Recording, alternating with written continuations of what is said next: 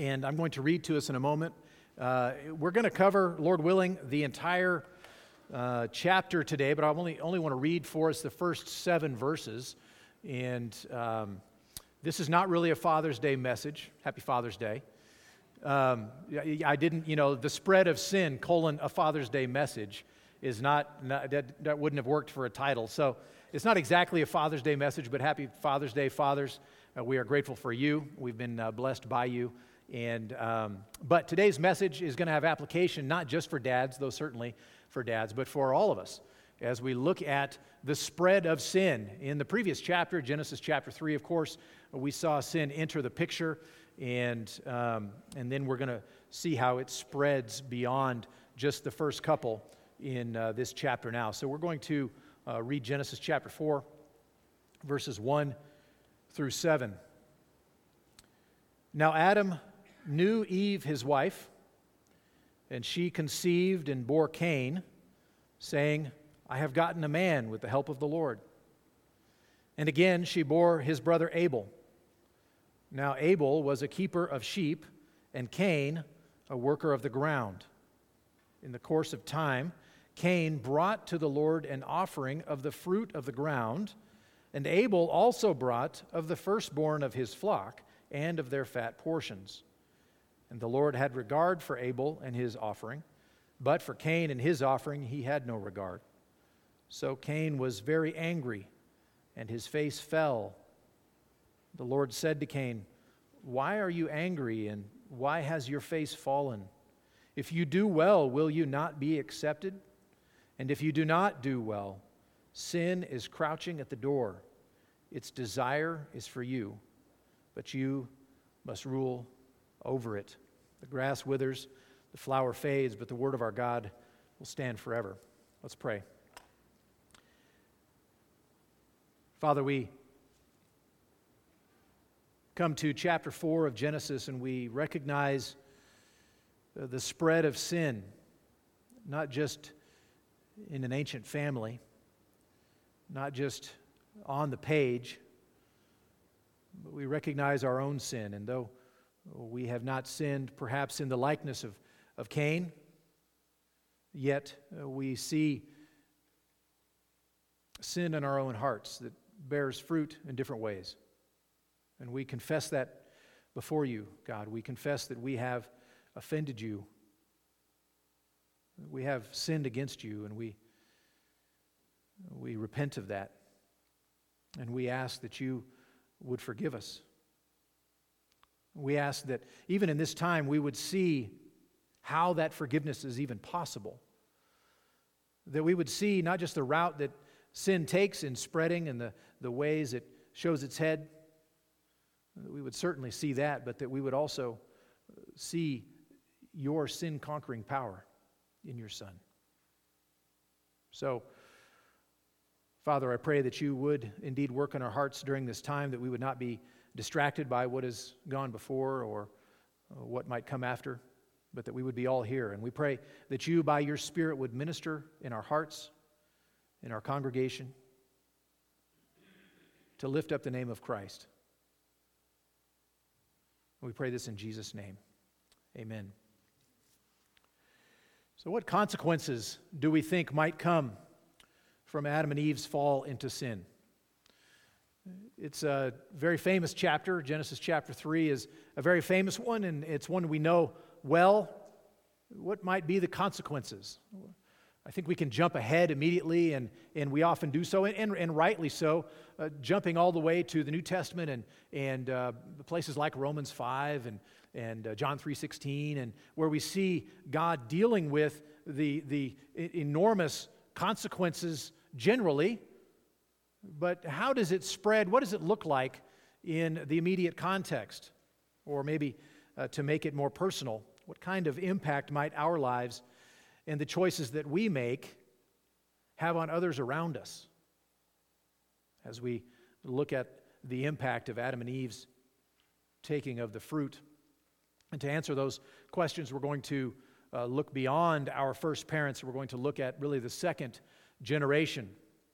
And we see, as we do so, that sin starts with worship. The passage we just read, verses 1 through 7 there, shows a picture of worship. They are bringing offerings. Here you have Cain, who is the firstborn, and then you have Abel, his brother. Cain is a farmer, and so he brings an offering of the fruit of the ground. That makes sense. And Abel is a shepherd, and Abel brings an offering, the firstborn of his flock and their fat portions. He brings the best. And so you see that they each come to worship.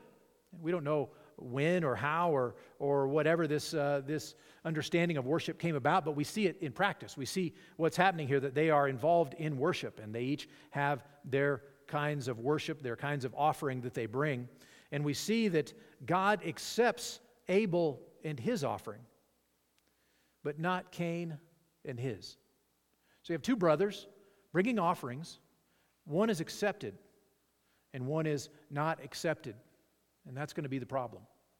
That's going to be the spark that's really going to start the fire of the rest of this chapter. Why was it that Cain's offering was not accepted? Is it because it was a vegetable offering, or because it was of the fruit of the ground? Was that the problem? Maybe that's an inappropriate offering. Well, we see elsewhere in the Bible that there are many appropriate times when an offering of the fruit of the ground can be brought. Grain offerings and cereal offerings, it's sometimes called, and things like that. So it's not the fact that it is a vegetable offering or an offering that comes from the ground that's the problem. It seems to be Cain's attitude, the attitude with which he brings the offering. And I think that's reflected in the offering itself, because it wasn't just that he brought of the fruit of the ground. It's that he brought just some of the fruit of the ground. And if you contrast that with what we read about Abel and his offering, what did Abel bring? Well, of the flock, of the firstborn of the flock, and their fat portions. Right? There seems to be a greater involvement. There seems to be a greater commitment. He seems to be more engaged, does Abel, in the sacrifice than Cain does. Cain kind of seems like he's going through the motions. Yeah, he took some stuff, and he brought the stuff. He took the fruit of the field, and he brought it. But it wasn't the first portion.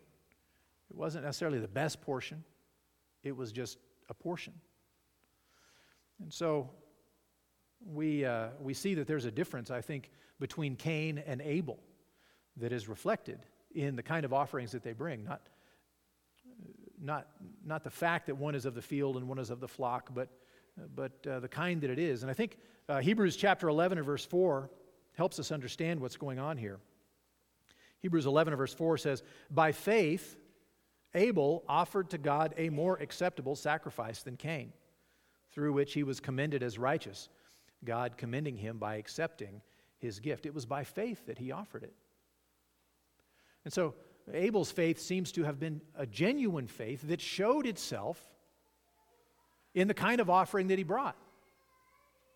And so thus, we read in the passage there in verse 4 and verse 5 that the Lord had regard for Abel and his offering, and did not have regard for Cain and his offering. So when that happens, when God has regard for Abel and for Abel's offering, and not for Cain and for Cain's offering, what does Cain do? Does he resolve to do better? Does he examine his heart to see what went wrong or how he's come short or anything like that? No, if we look at our passage, we see exactly what he does.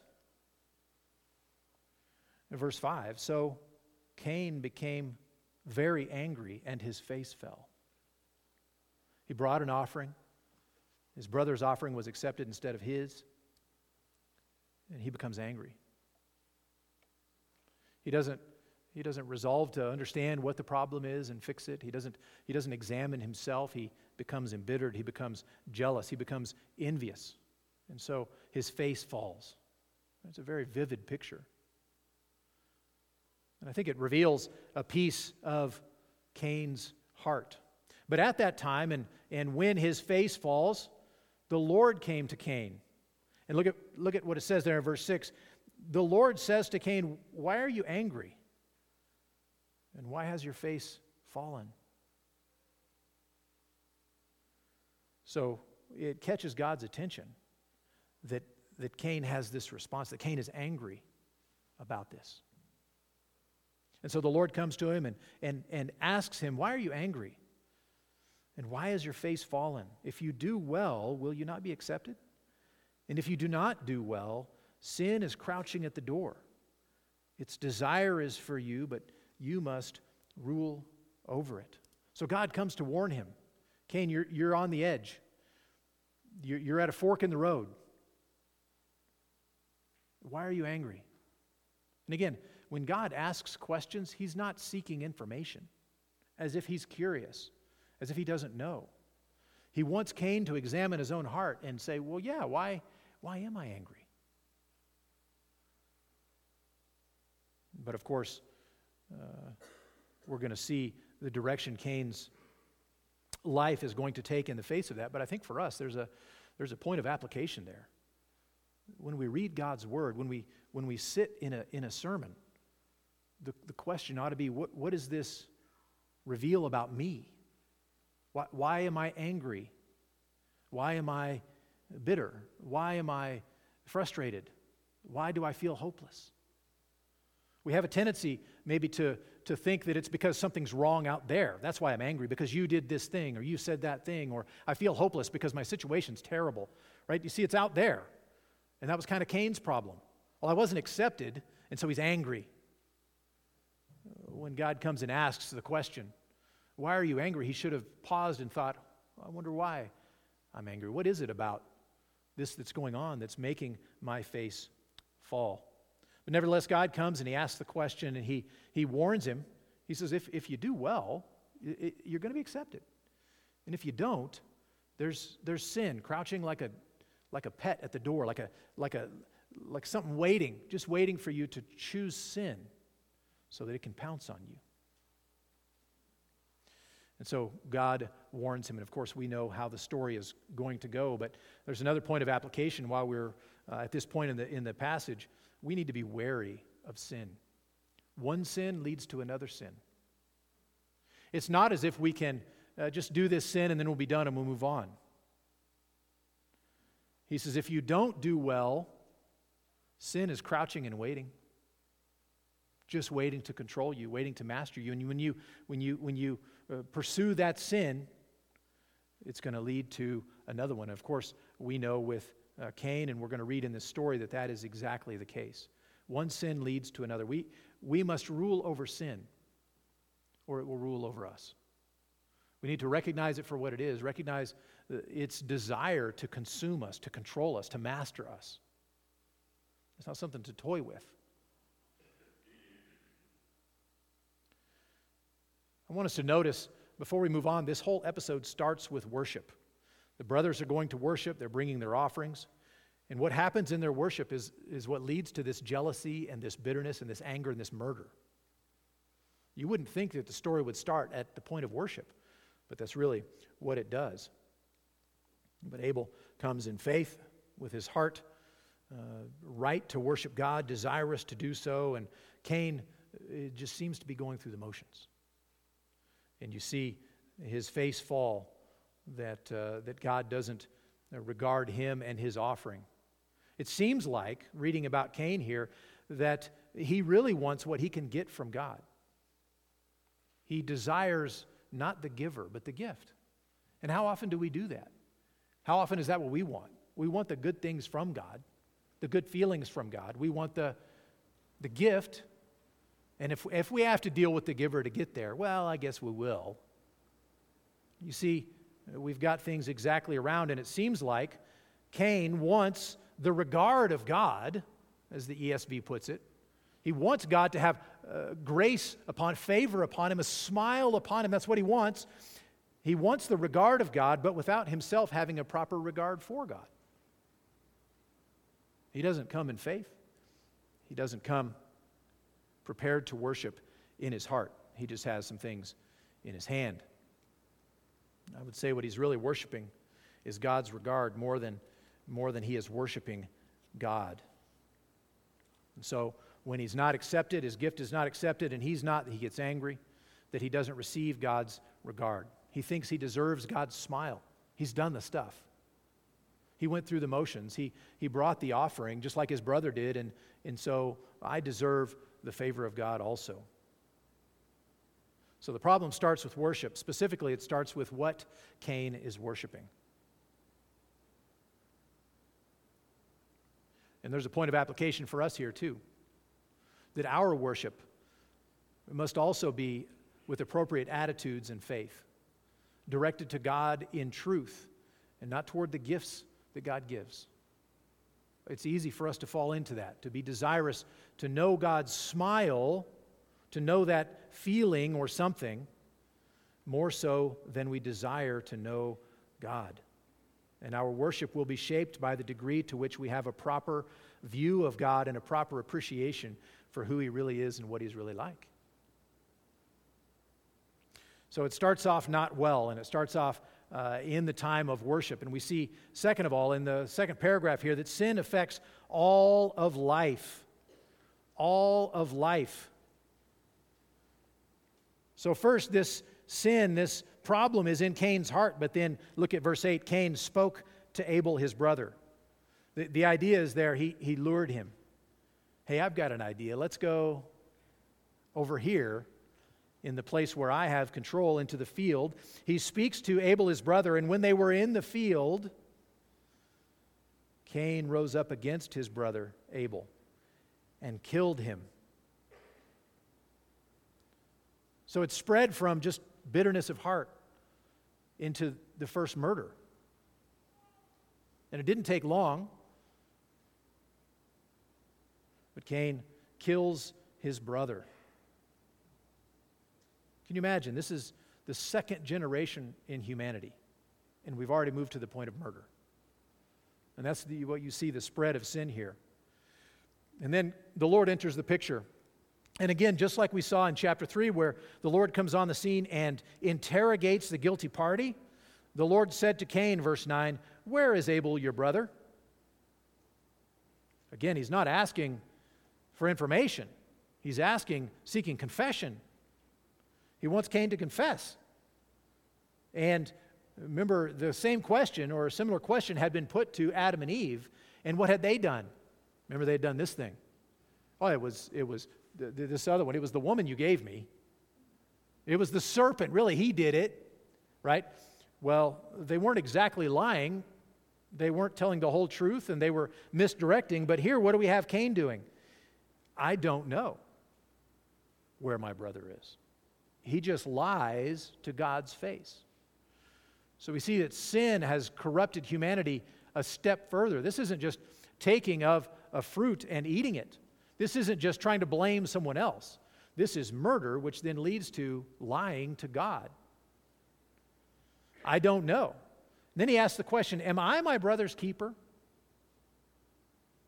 That's meant as a rhetorical question. And in one sense, the answer is, no, you're not your brother's keeper. Like a beekeeper or something, right? Where you have the boundaries set of what your brother can do, where you have control of your brother, where you control where he goes, where you have that kind of lordship over your brother. Of course, we are not our brother's keepers.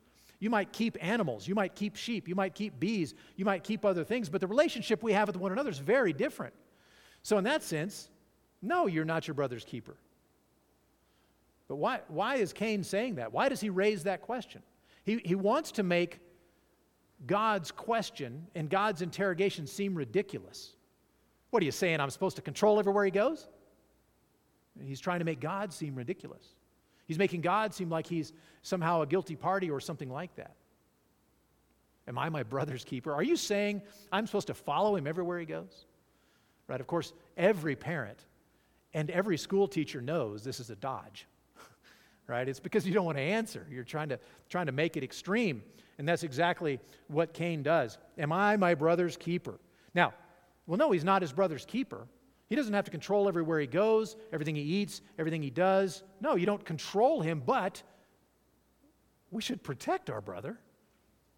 We should care for and love our brother.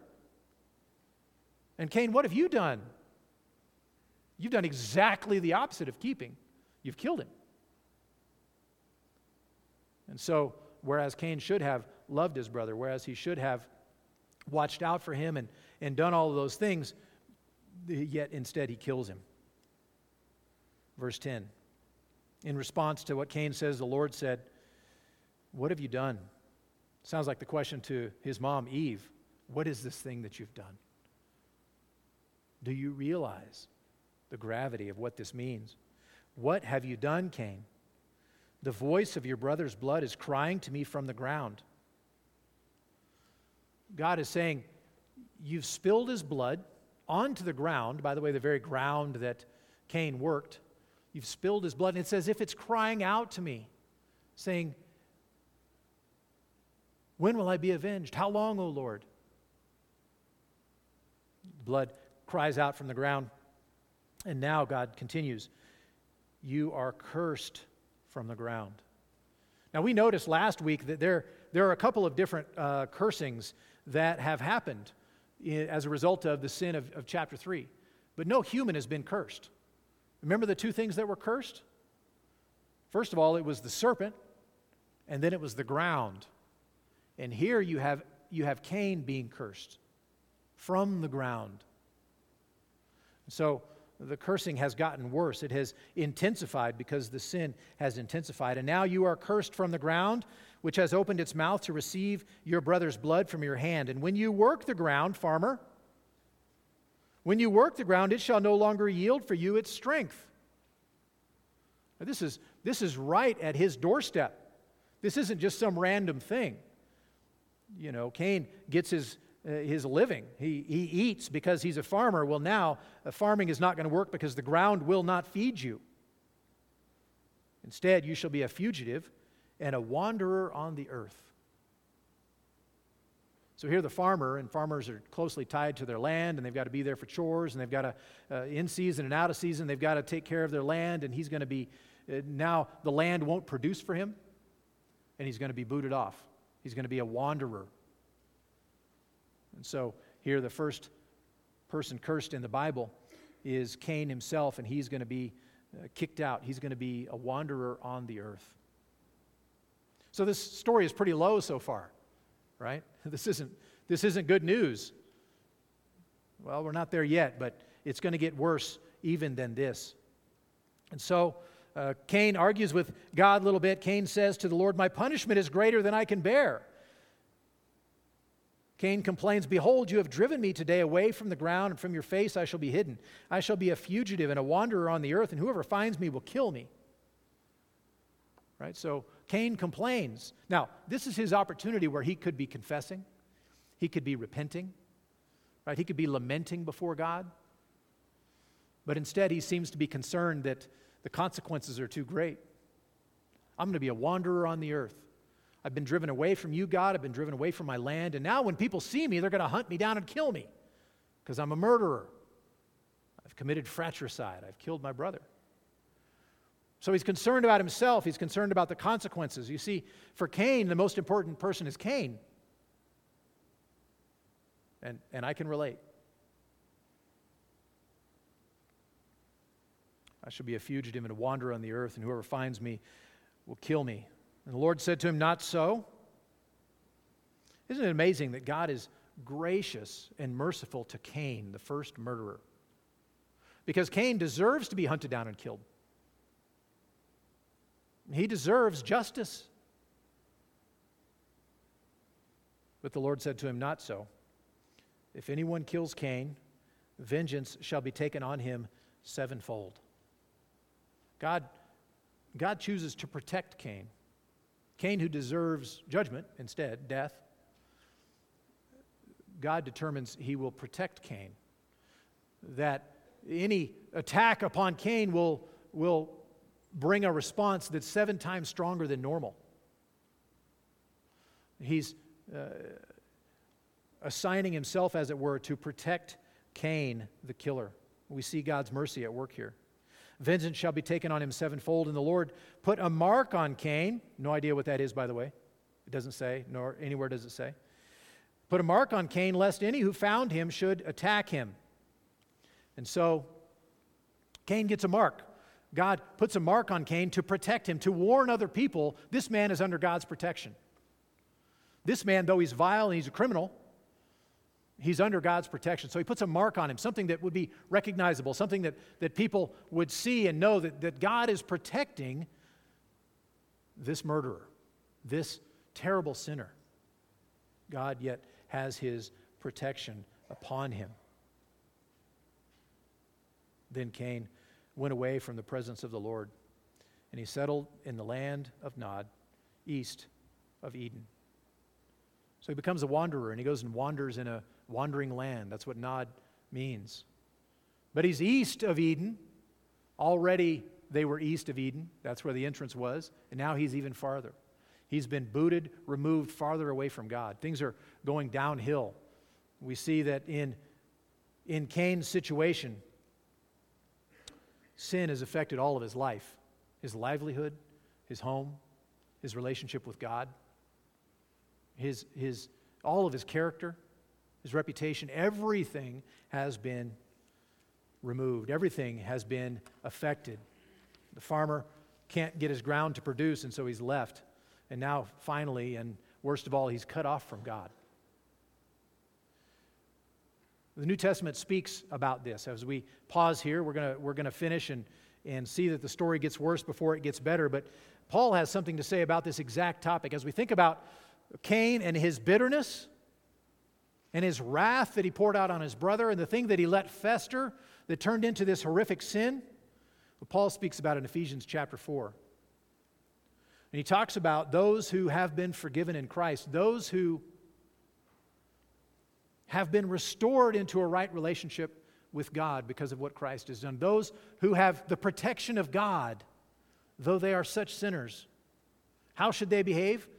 Paul says this in Ephesians chapter 4, verse 31, "Let all bitterness and wrath and anger and clamor and slander be put away from you, along with all malice." Don't let that fester. Don't let that remain. Identify it. Get rid of it. Put it away. Be kind to one another, tender-hearted, forgiving one another as God in Christ forgave you. This is the path Cain should have chosen and didn't. Instead, he let it fester and he let it lead to murder, the very first murder. And Paul recognizes that you and I can have that same bitterness inside our hearts. If we just let it fester, if we just kind of ignore it for a while and someone says something rude, someone says something mean, and we just kind of let that fester and don't want to deal with it, after a while, it can really fester and cause an eruption. And it doesn't always lead to murder like it did with Cain, yet it leads to broken relationships, leads to broken fellowship. It leads to Christians, those who have been forgiven in Christ, being unforgiving towards one another, belying their very faith. And so Paul says, let that all go. Be kind to one another, forgiving as God in Christ forgave you. But let's press on. We see that sin affects broadly, it affects all of society really, and we see that, thirdly, sin affects the future. So we see now Cain's future, what's going to happen after him, right? Cain knew his wife, verse 17, and she conceived and bore Enoch. And when he built a city, he called the name of the city after the name of his son, Enoch. So Cain goes off, builds a city. He's a wanderer, and then he eventually builds a city, has a son, names the city after his son. And Enoch, to Enoch was born Irad, and Irad fathered Mehujael, and Mehujael fathered Methushael, and Methushael fathered Lamech. Right? So we're having a quick fast forward of what his life is like. What's going to happen after Cain? Well, I wonder what's going to happen. I wonder what it's going to be like. A line of people, a dynasty, as it were, founded by a guy who killed his brother over worship. What's it going to be like? Well, Lamech takes 2 wives. So we see right off the bat him breaking the tradition that God had established of what a true marriage is. 1 man, 1 woman, Adam, Eve. And he comes on the scene. He takes 2 wives. The name of the one was Adah, and the name of the other was Zillah. And Adah bore Jabal. He was the father of those who dwell in tents and have livestock. His brother's name was Jubal. He was the father of all those who play the lyre and pipe. Zillah also bore Tubal, Cain, He was the father of the forger of all instruments of bronze and iron, and the sister of Tubal-Cain was Naamah. So all the boys' names are very similar and hard to pronounce for me. So you're welcome that I got to read those for you. But he has these children. He has 4 children by these 2 wives. And what's interesting is these 4 children are all incredible. They're productive. They appear to be geniuses. They're technologically minded. They're inventive. They're creating new things like how to forge weapons and stuff like that, musical instruments and things like that. And so they're technologically advanced. They're growing. They have a lot to offer. There's advancement going on in this line. And it's amazing to see that. And if you were to stop and focus right there, you would think, wow, Lamech's quite a guy to raise these kinds of kids. What a legacy he's passed on to his family. We see the legacy is a little darker, though. Continues in verse 23, Lamech said to his wives, Adah and Zillah, hear my voice. You wives of Lamech, listen to what I say. I have killed a man for wounding me, a young man for striking me.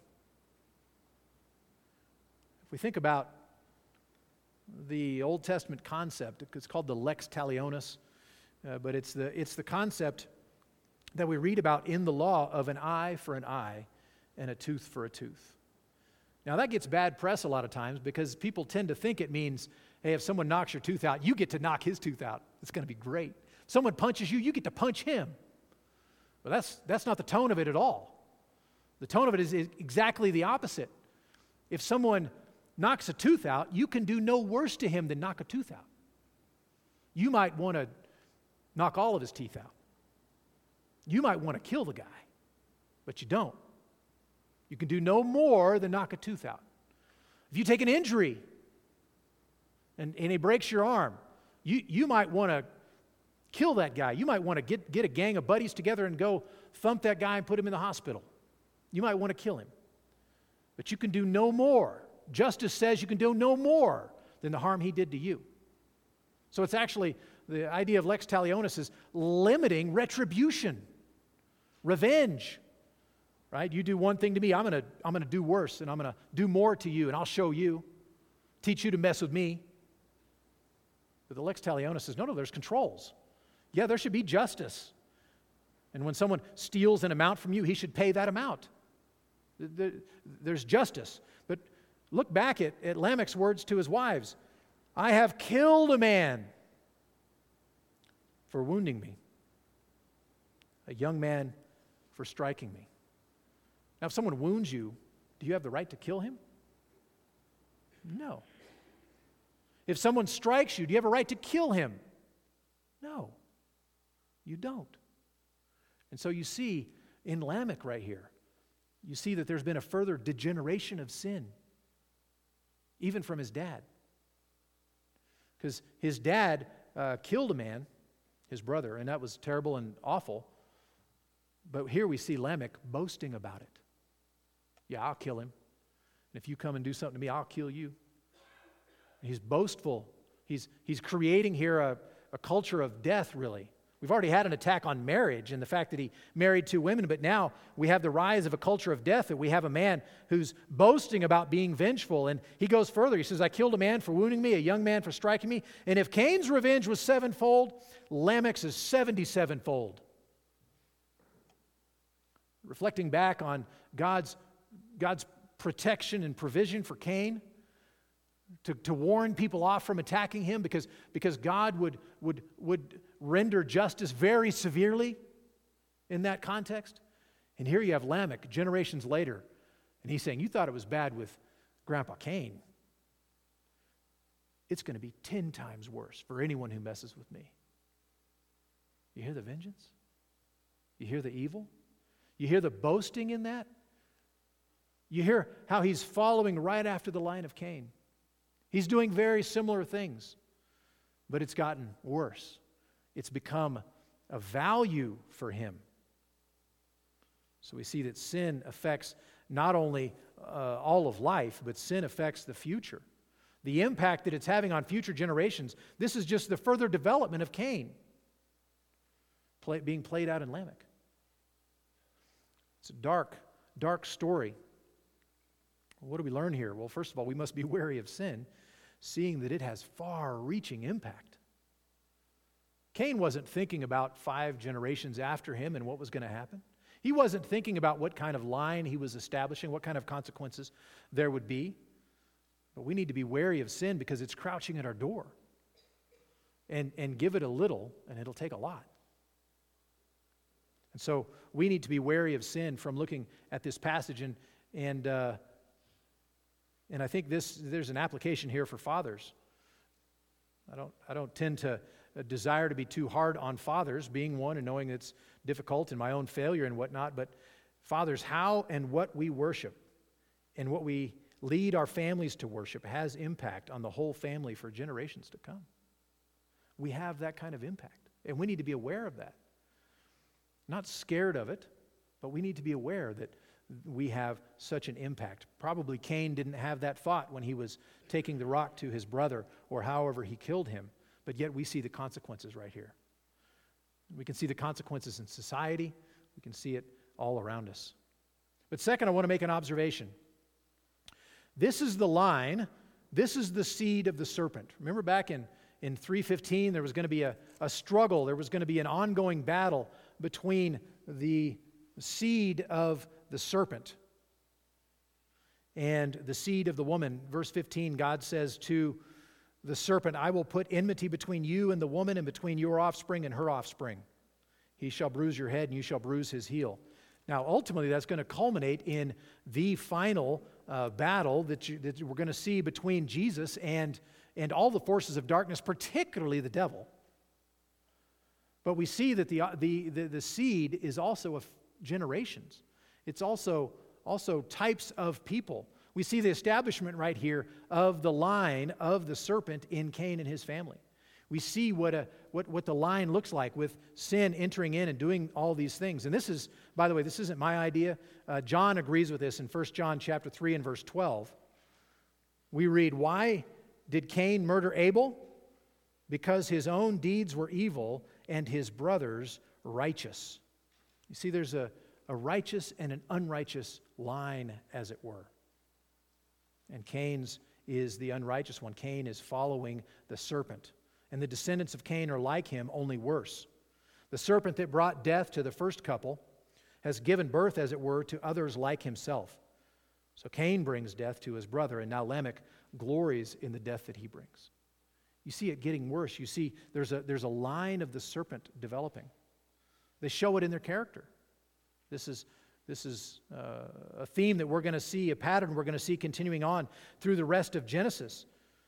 In fact, if we read the fuller context of what John says in 1 John 3, we can see it very clearly. You can see this idea of two peoples, as it were, an evil and a righteous.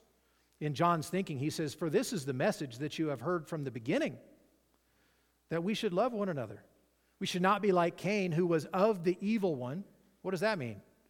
He's a descendant of the evil one, as it were, and murdered his brother. And why did he murder him? Because his own deeds were evil and his brother's righteous. Do not be surprised, brothers, that the world hates you. We know that you have passed out of death into life because we have loved others. Whoever does not love abides in death. You see, there's a choice before us. Which line we're going to follow. Who are we going to imitate? Who are we going to be like? Who are we going to pursue? And you see the rest of Genesis and really the rest of the Old Testament develops these kinds of themes. And it's not, lest we are mistaken or lest we confuse in thinking it's specifically and only by family lines. That's not it at all. It's a picture that you've got those who follow the serpent and you've got those who follow the seed of the woman. And we're going to see that develop through the rest of our time. And I want to draw our time to a close. I know it's been a dark message. It's a dark passage. It's the spread of sin. It doesn't have a lot of high points, but it ends on an incredible high point, and that is sin can't stop the seed. Verse 25 and 26, Adam knew his wife again. So after all that terrible story about Cain killing his brother and then all the offspring, we have the genealogy there of Cain. Then it flashes back to Adam, Verse 25, knew his wife again, and she bore a son, and called his name Seth. For she said, God has appointed for me another offspring instead of Abel, for Cain killed him. Adam and Eve had been promised that a child, a seed, would come and destroy their mortal enemy. And when Cain was born, surely they thought, this is him. He said we'd have an offspring. This is an offspring. Surely this will be him. But then when Abel's offering was acceptable to God and Cain's was not, we get the sense that maybe it's Abel who's the promised deliverer. Maybe Abel is that seed that we should expect, that offspring who will bring deliverance. But then when the evil son Cain kills Abel, it becomes clear that Abel wasn't that promised son. He's dead. And so we read that Adam knew his wife again, bore a son, and called his name Seth, for she said, God has appointed for me another offspring instead of Abel, for Cain has killed him. That word offspring is the same word offspring from 3:15. The offspring of the woman. So you have what seems to be a conscious recognition here. Maybe this is the one. But it turns out the greatest thing that we see Seth do is father a son named Enosh. And we read in verse 26, at that time people began to call upon the name of the Lord. He is the seed. He's not the individual seed who's going to ultimately crush the head of the serpent. But you've got the right family line. You've got the seed heading that direction. You've got it being developed in our plot here. Seth and Enosh are not the promised ones themselves, but it will be through their line that he will come. And so we have a point of encouragement here in a very dark chapter of Genesis chapter 4. And the point of encouragement is that despite the proliferation of evil in the world, God's promise of a deliverer remains. Things have gotten dark, and that's not the end of the story. There will be hope. In the line of Seth, we see a man named Noah who will rescue his people from worldwide disaster and who will receive a promise from God that the natural order will be preserved despite the sin of man. And from Noah's line, we come upon a man named Abraham who will receive a further promise from God that through him all the families of the earth will be blessed. The line continues. We're awaiting the promised one. And from Abraham's line will come the fulfillment of those promises and more. When Jesus finally walks before God obediently where Adam had been disobedient, and where he dies sacrificially to bear the punishment for the sins of his people.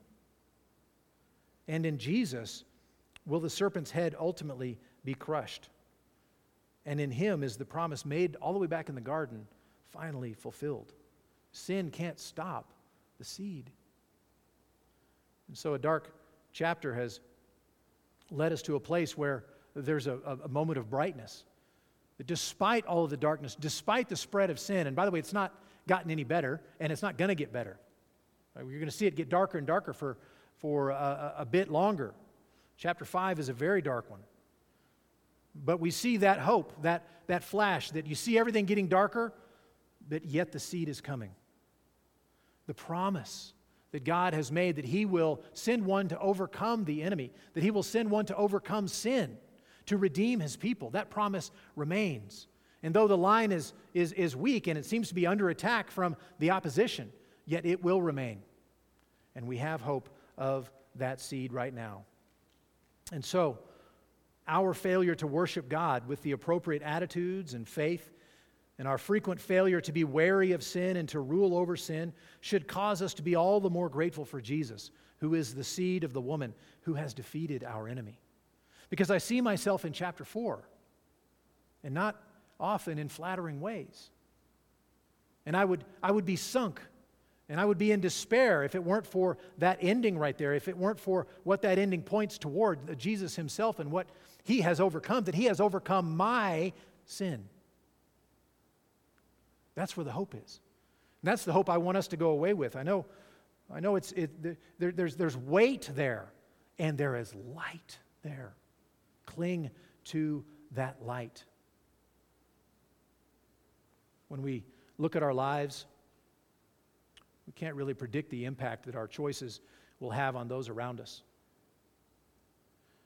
Inappropriate worship can have consequences on present relationships and even future generations.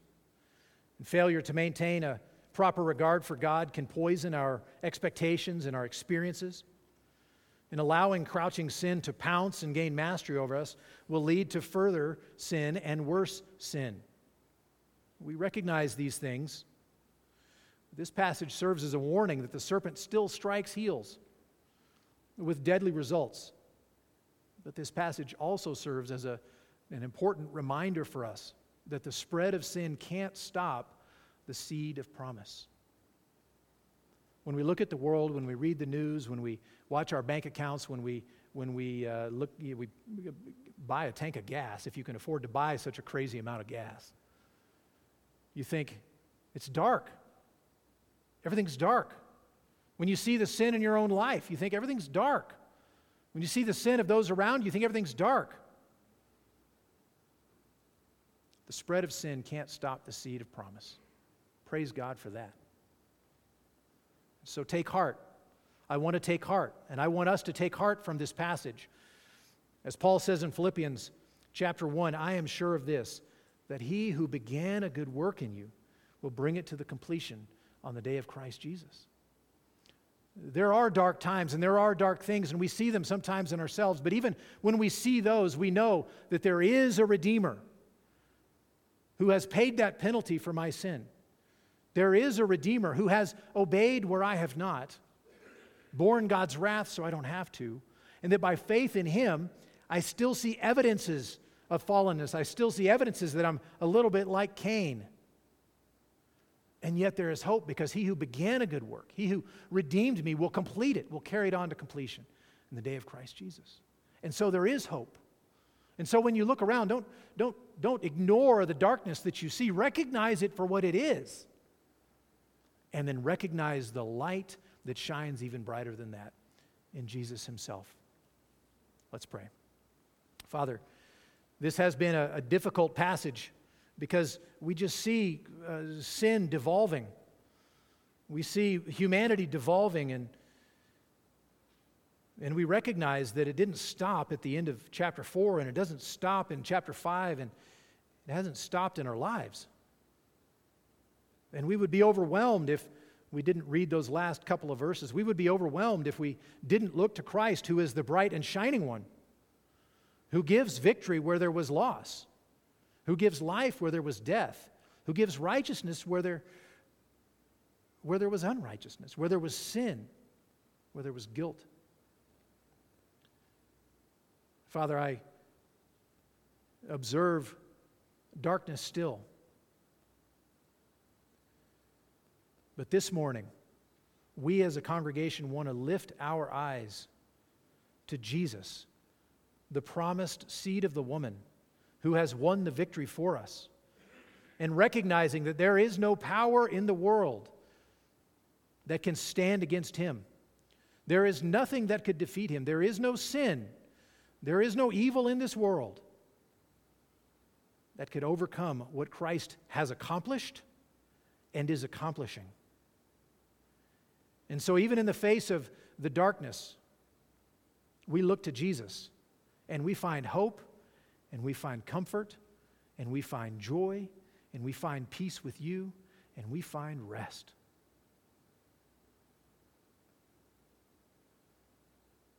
Father, we are so grateful for Jesus. We are so grateful that you have kept your promise, even to sinners like us, that you have placed your protection on us, though we share a lot in common with Cain. Thank you for Jesus, our Savior. I pray that we would go forth with His name on our lips, with His glory in our hearts, with His frame in our eyes. We praise you for Jesus, your Son, and it's in His name that we pray. Amen.